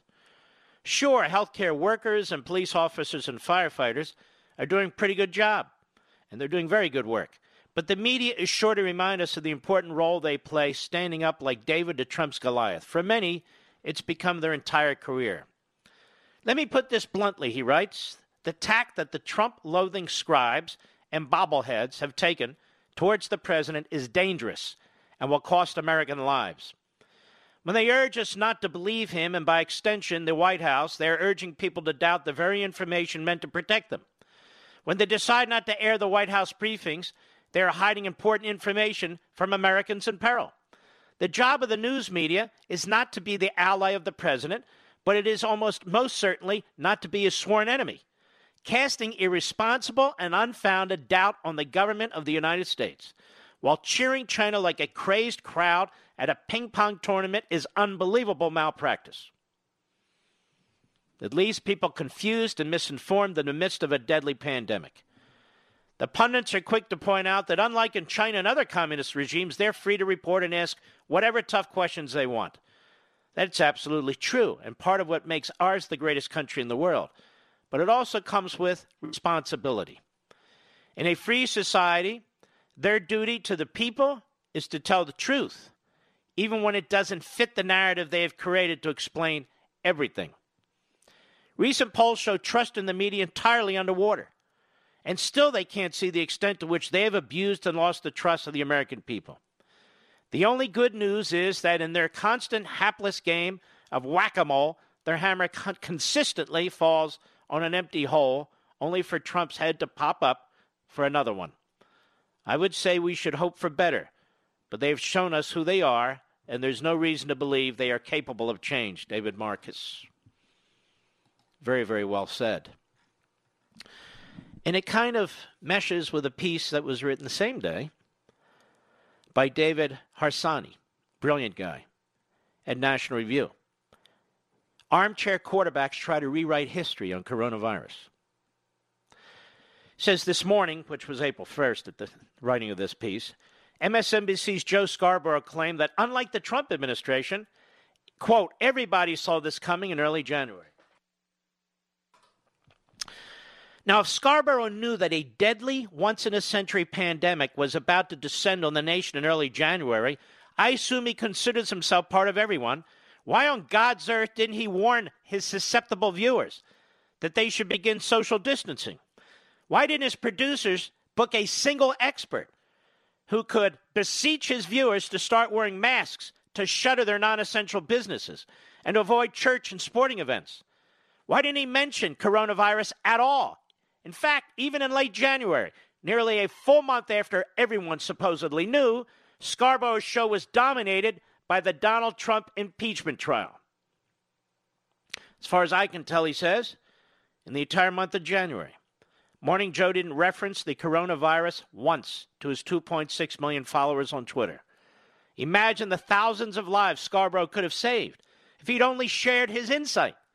Does, quote-unquote, everyone include the World Health Organization, which claimed in a January 14 tweet that the preliminary investigations in the Chinese authorities found, quote, no clear evidence of human-to-human transmissions of the novel coronavirus, unquote. By the way, follow the science. Just don't follow the World Health Organization. Does everyone include the Chinese government, whose propaganda Scarborough shares as reliable data? Because it was China's downplaying and lying about the coronavirus that ensured it spread around the world. The blood is on their hands, not on the hands of your least favorite American politicians. In early March, when reporters were fixated on a vacuous debate over the political correctness of affixing China to the virus's name, researchers at the University of Southampton released a study indicating that 95% of virus cases would have been prevented around the world if the communist regime had acted 3 weeks earlier. If China had intervened just 1 week earlier, there would have been a 66% mitigation, while 2 weeks would have led to 86% fewer cases. Scarborough, like most of us, was busy talking about the impeachment trial in early January, and that's exactly the topic we should have been focusing on. We had no business expecting our elected officials or our media outlets to obsess over every outbreak in China. No doubt I'm older than many, he says, but I can recall warnings about perhaps a dozen potentially dangerous epidemic breakouts around the world. None of them ever materialized in a legitimately scary way for us. It's human nature to assume similar outcomes. And if China had acted like a first world nation, coronavirus would have been contained. Even if Scarborough had warned us, what would the public have done differently in early January before a single confirmed case in the United States. When Trump did something, quote unquote, in late January and restricted travel to China, I don't recall a single mainstream pundit applauding him for taking the virus seriously. In fact, the opposite happened. And even if we had listened to the scientists, the United States would not have been able to avert the coronavirus. And I'll pick up from there. If we had listened to America's most respected public health official and doctor, Dr. Fauci, on January 26th, we wouldn't have done anything because he said he believed it would be a bad flu, akin to a bad flu. I don't blame him. He didn't have enough data. But then again, why are they attacking the president? All he's done is listen to the scientists. Every word. And when I interviewed Dr. Fauci on Life, Liberty, and Levin, that's what he told me.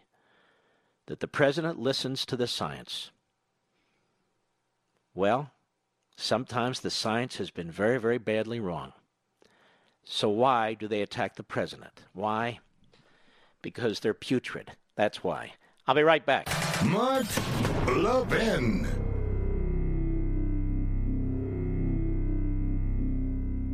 AMAC, the Association of Mature American Citizens, is one of the fastest growing organizations in America. Now over 2 million conservative members strong, and I'm one of them. AMAC believes in and stands up for the values that we constitutional conservatives care about. More than talk, AMAC fights. A full-time presence in Washington, AMAC pushes back against reckless spending, disasters like Medicare for All, and the expanding reach of the federal government. And beyond advocacy, joining AMAC gives you access to a wealth of benefits and discounts, including special member-only rates on car insurance, travel discounts, cell phone plans, and a hell of a lot more. And if that's not enough, you'll get AMAC's bi-monthly magazine, full of insightful articles on issues that matter to most of us, we conservatives. As I said, I'm an AMAC member, and you should be too. Join today at amac.us. That's amac.us.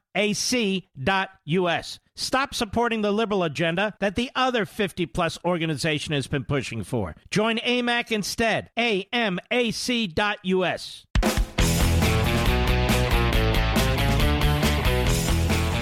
Ladies and gentlemen, I can't sit silently. I cannot sit silently or just nod my head up and down when I see what's taking place in this country now.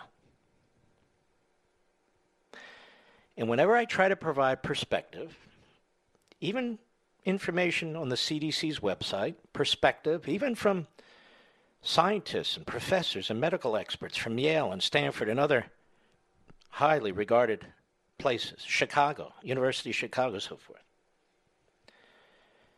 I know I'm going to come under withering attack because the left in this country, whether it's in the media or otherwise, they do not want us to have a discussion. And what Jim DeMint says is true.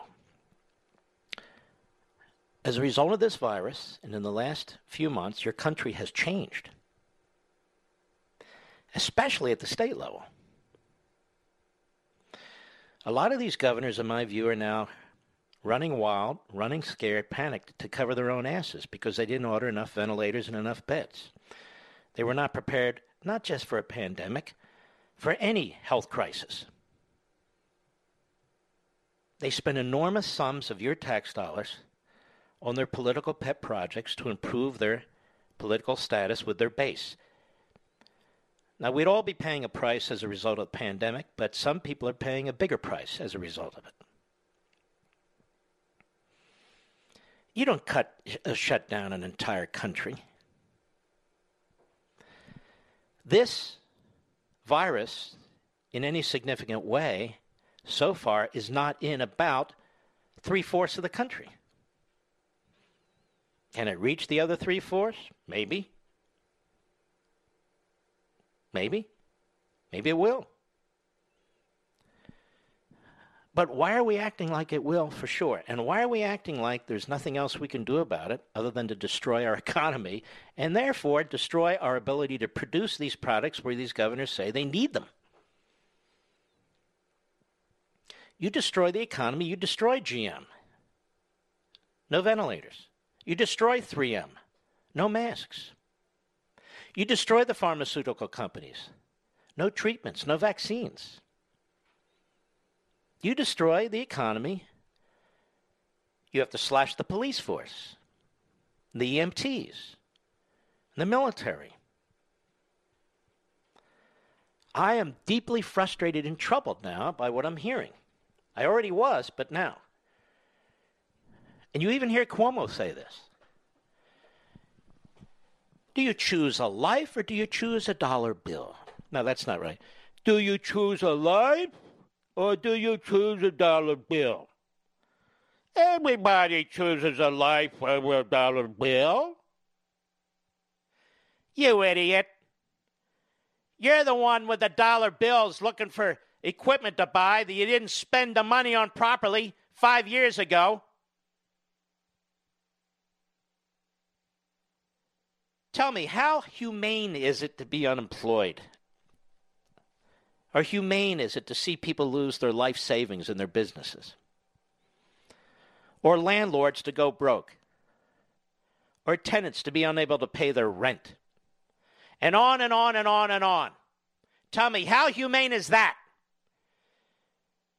You haven't even seen anything yet. There's still food on our food shelves. What happens when that stops? I've talked to you about this electromagnetic pulse issue. I've had Peter Pry on my Fox show. I've had him on Levin TV. I've had him on the radio.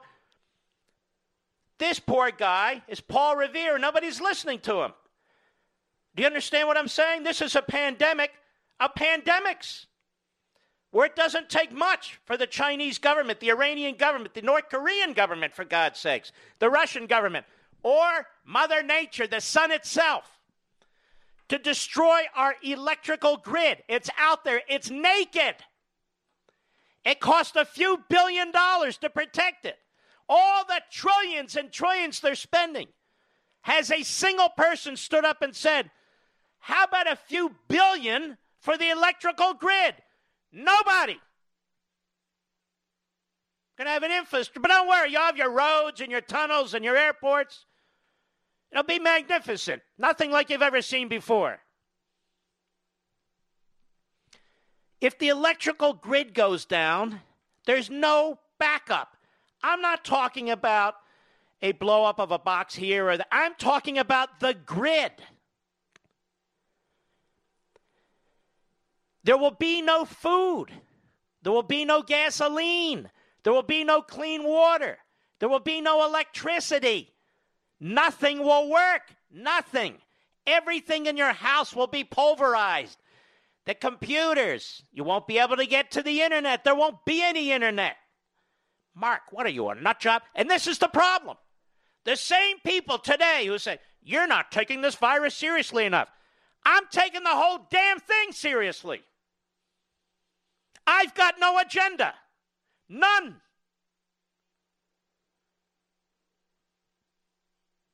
And if the electrical grid goes down, the country's done. It's done. There aren't enough generators from one end of the country to the other to bring it back. Talk about ventilators. A relative handful of money compared to what they're spending, a few $1 billion protects it. What the hell is wrong with our government? Might this get their attention? No. It won't. No. They have their agenda. They want to put workers in the boardroom, and their color and religion is crucial to the Democrat Party. They want same-day voting registration so they can turn the whole country into California. This is their agenda. They are power-hungry, insane people. And they're having an enormous impact on what's going on right now, and they're dragging this country into a place we don't want it to go. I'll be right back.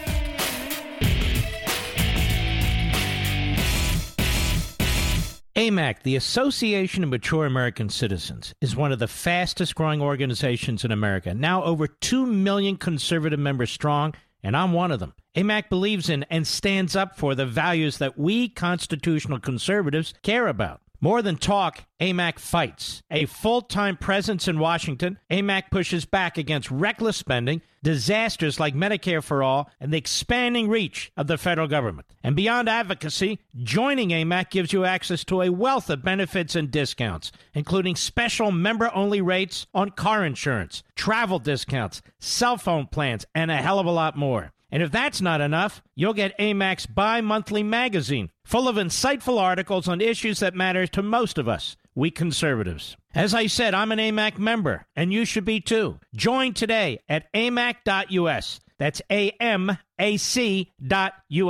Stop supporting the liberal agenda that the other 50-plus organization has been pushing for. Join AMAC instead. AMAC.us.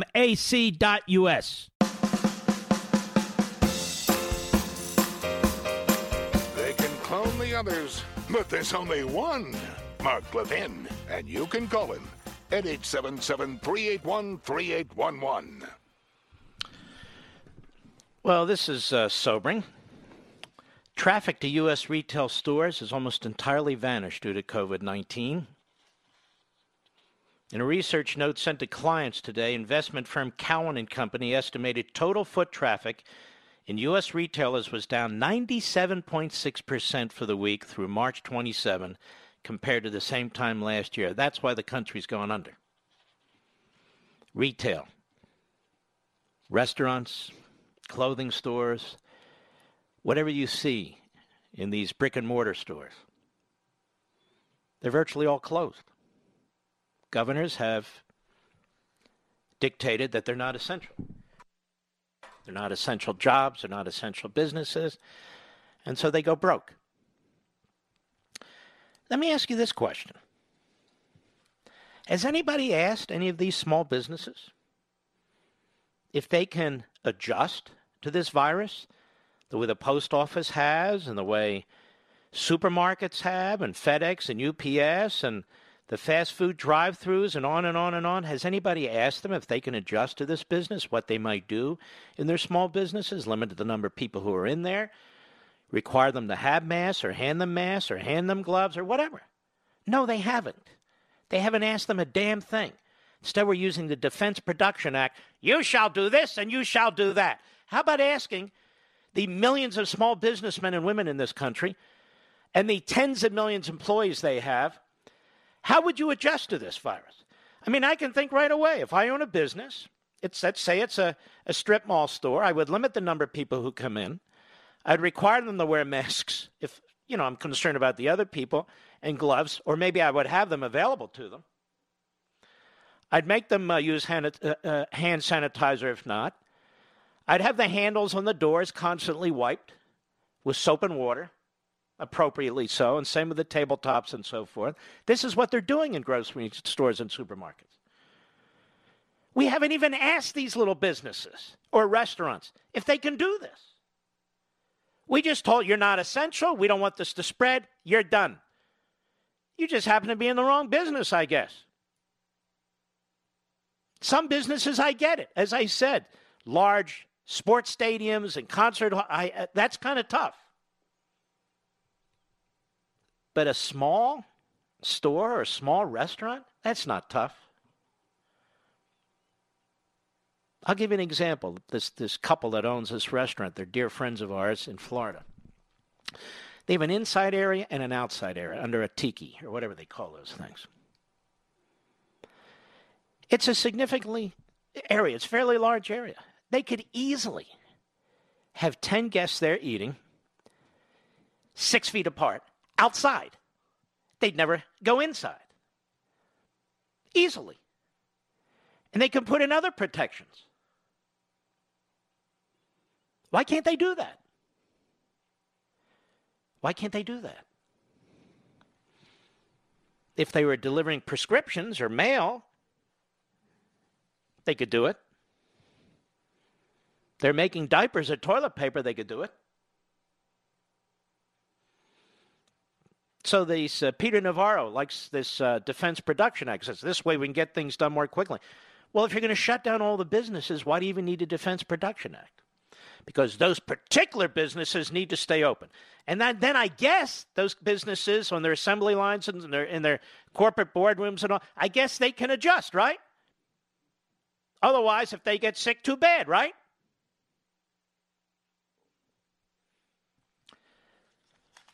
I'm getting increasingly frustrated. My wife will tell you, I couldn't even sleep last night thinking about this stuff. I'm sure many of you can't either. It's just really, I've never seen anything like this. The virus, never seen anything like that. And I've never seen anything like what's going on around it. Some of it is justifiable. There's no question about that. But we're not even allowed to talk about, think about, have a task force to look into, opening up different parts of our economy, looking industry by industry, small business by small business. Why not? Don't forget, I'll be on Hannity in about 40 minutes, 9:20 p.m. Eastern Time, 6:20 p.m. Pacific Time, and all other related times. You've heard this today. I've heard you hear this today. As soon as I saw it on the internet, I knew every radio broadcaster would play it and not give credit where credit is due. I will give credit where credit is due. It came from BizPac Review. And even their comments been regurgitated by broadcasters all over the country. And I'll tell you what it is, and they're right. But I play fair. It's called ethics. They did the work. They get the credit. Here's the president at the State of the Union speech, February 4, 2020. And keep in mind, it wasn't until February 5, 2020, that the Senate finally ended the coup trial. Cut one, go. Protecting Americans' health also means fighting infectious diseases. We are coordinating with the Chinese government and working closely together on the coronavirus outbreak in China. My administration will take all necessary steps to safeguard our citizens from this threat. Now, you and I, we watched this speech very, very closely. We saw a few things. Number one, not a single media person commented on that. Not one. Not one. Number two, not a single guest commented on that. Not one. Number three, as the posters at BizPac Review noted, Nancy Pelosi's response was to rip up the speech. To rip up the speech. And days before, the President of the United States ordered the border closed, travel to and from communist China, for which, of course, he was attacked. And I'll have you know and remind you that he did that literally days after Dr. Fauci told podcaster Castamedes, an owner of WABC, by the way, that this really wasn't much more than a bad flu. Trump concluded it was worse.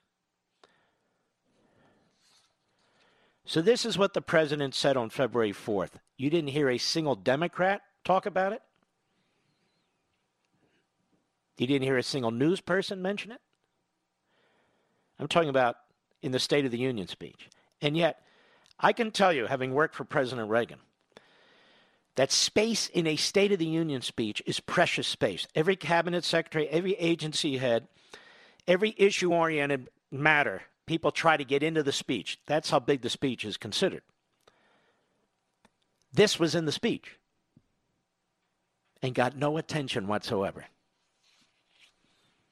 The same frauds in the media. We played you that montage by Grabian, another wonderful site, in which Democrat Party presser after Democrat Party presser, that is phony journalist,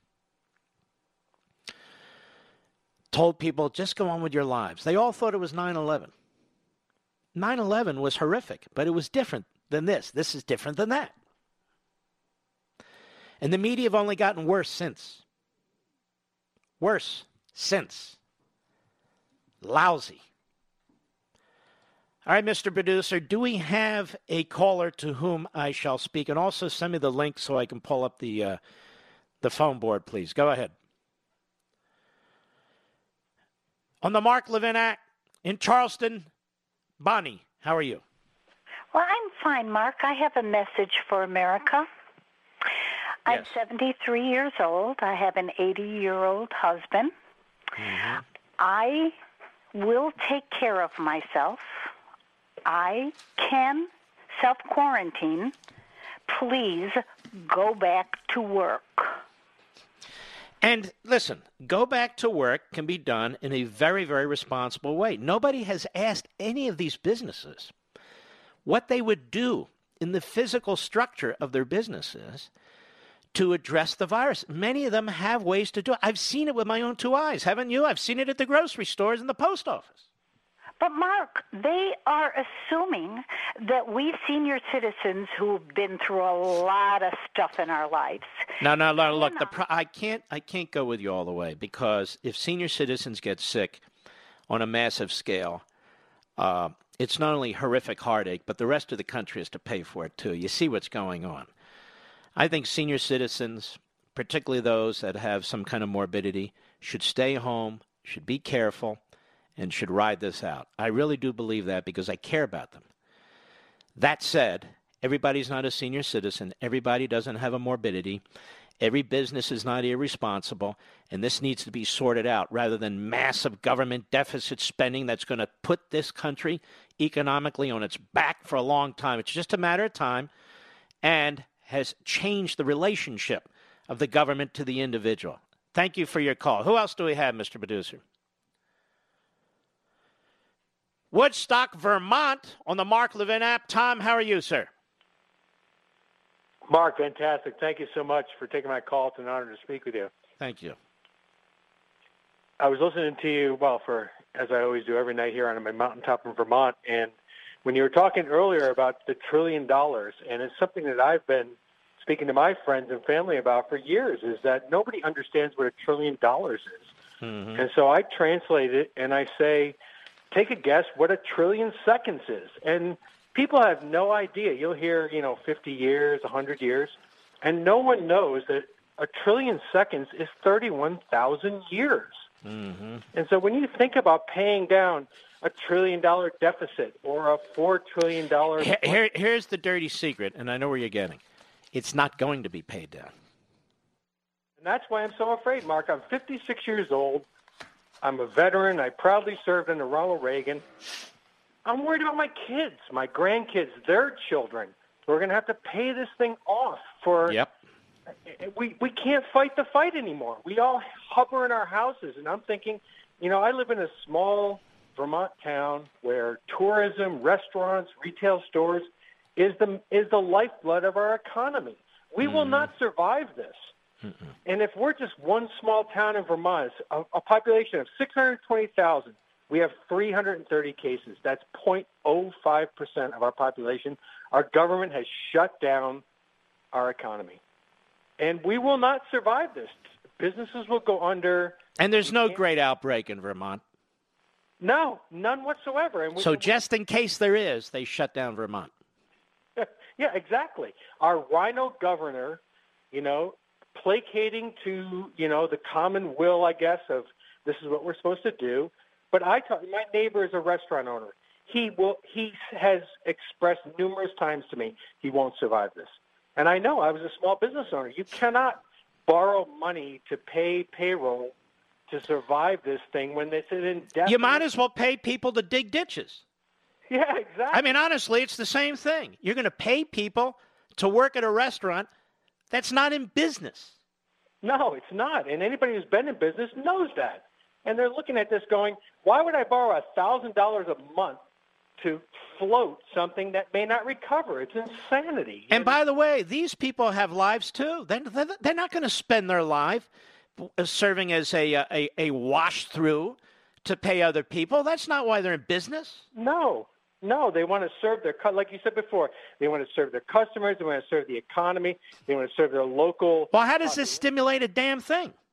It won't. And when all is said, we can all hibernate in our houses and feel better because we're not going to get sick, and we're going to emerge in 2 months or whenever the almighty government tells us we can come out, and there won't be anything left to come back to. All right, my friend. I am very concerned, just like you and millions of you. I'll be right back. Mark Levin.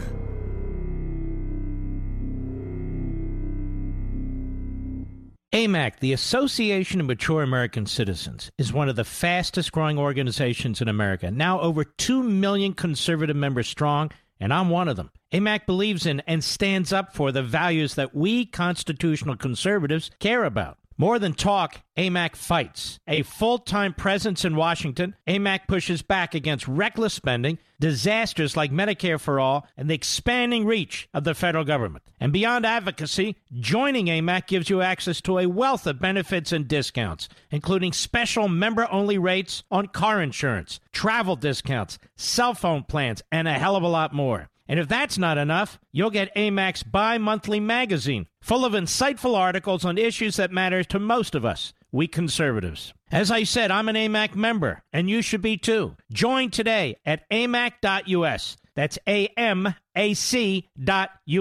Stop supporting the liberal agenda that the other 50-plus organization has been pushing for. Join AMAC instead. AMAC.us.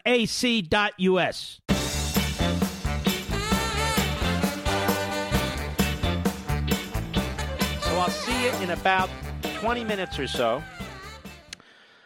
on the Fox News channel on Hannity, where we're going to get into a variety of things. I don't know what he's going to ask me, but I do know what I want to talk about. Let's take a call. Let's go to Jonathan, Tallahassee, Florida, XM Satellite. Quickly, go. Hi, thanks for having me on this evening. I wanted to talk to you about the Treasury Department and the Fed and how they're going to be working. 1 minute, go. Hi, this is Jonathan. I was calling. Just 1 minute. Go ahead, Jonathan. It's Mark. Go ahead. Okay, yeah. I wanted to ask you about how the Fed and the Treasury Department is going to be working together now. I saw that they're going to be, looks to me like the Fed is going to be accepting the risk and the Treasury Department is going to be retaining all the assets with this new stimulus bill. What is your take on that, and does that effectively cut the Fed off at the knees? Well, I don't care if it cuts the Fed off at the knees. What I got out of this is $4.5 trillion in loan authority. Effectively, that centralizes and nationalizes the private capital market. I don't really care about the Fed and the Treasury Department duking it out over turf. This is the greatest centralization of economic decision-making in the history of America. And you don't have to believe me. 2 brilliant professors wrote about it a few days ago in the Wall Street Journal. We've never, ever done anything like this. Ladies and gentlemen, we salute our armed forces, police officers, firefighters, emergency personnel, doctors, nurses, truckers, grocery store workers, all you folks who are helping us in every way imaginable. Thank you. I'll see you in 20 minutes on Hannity on the Fox News channel. Be safe and God bless you. From the Westwood One Podcast Network.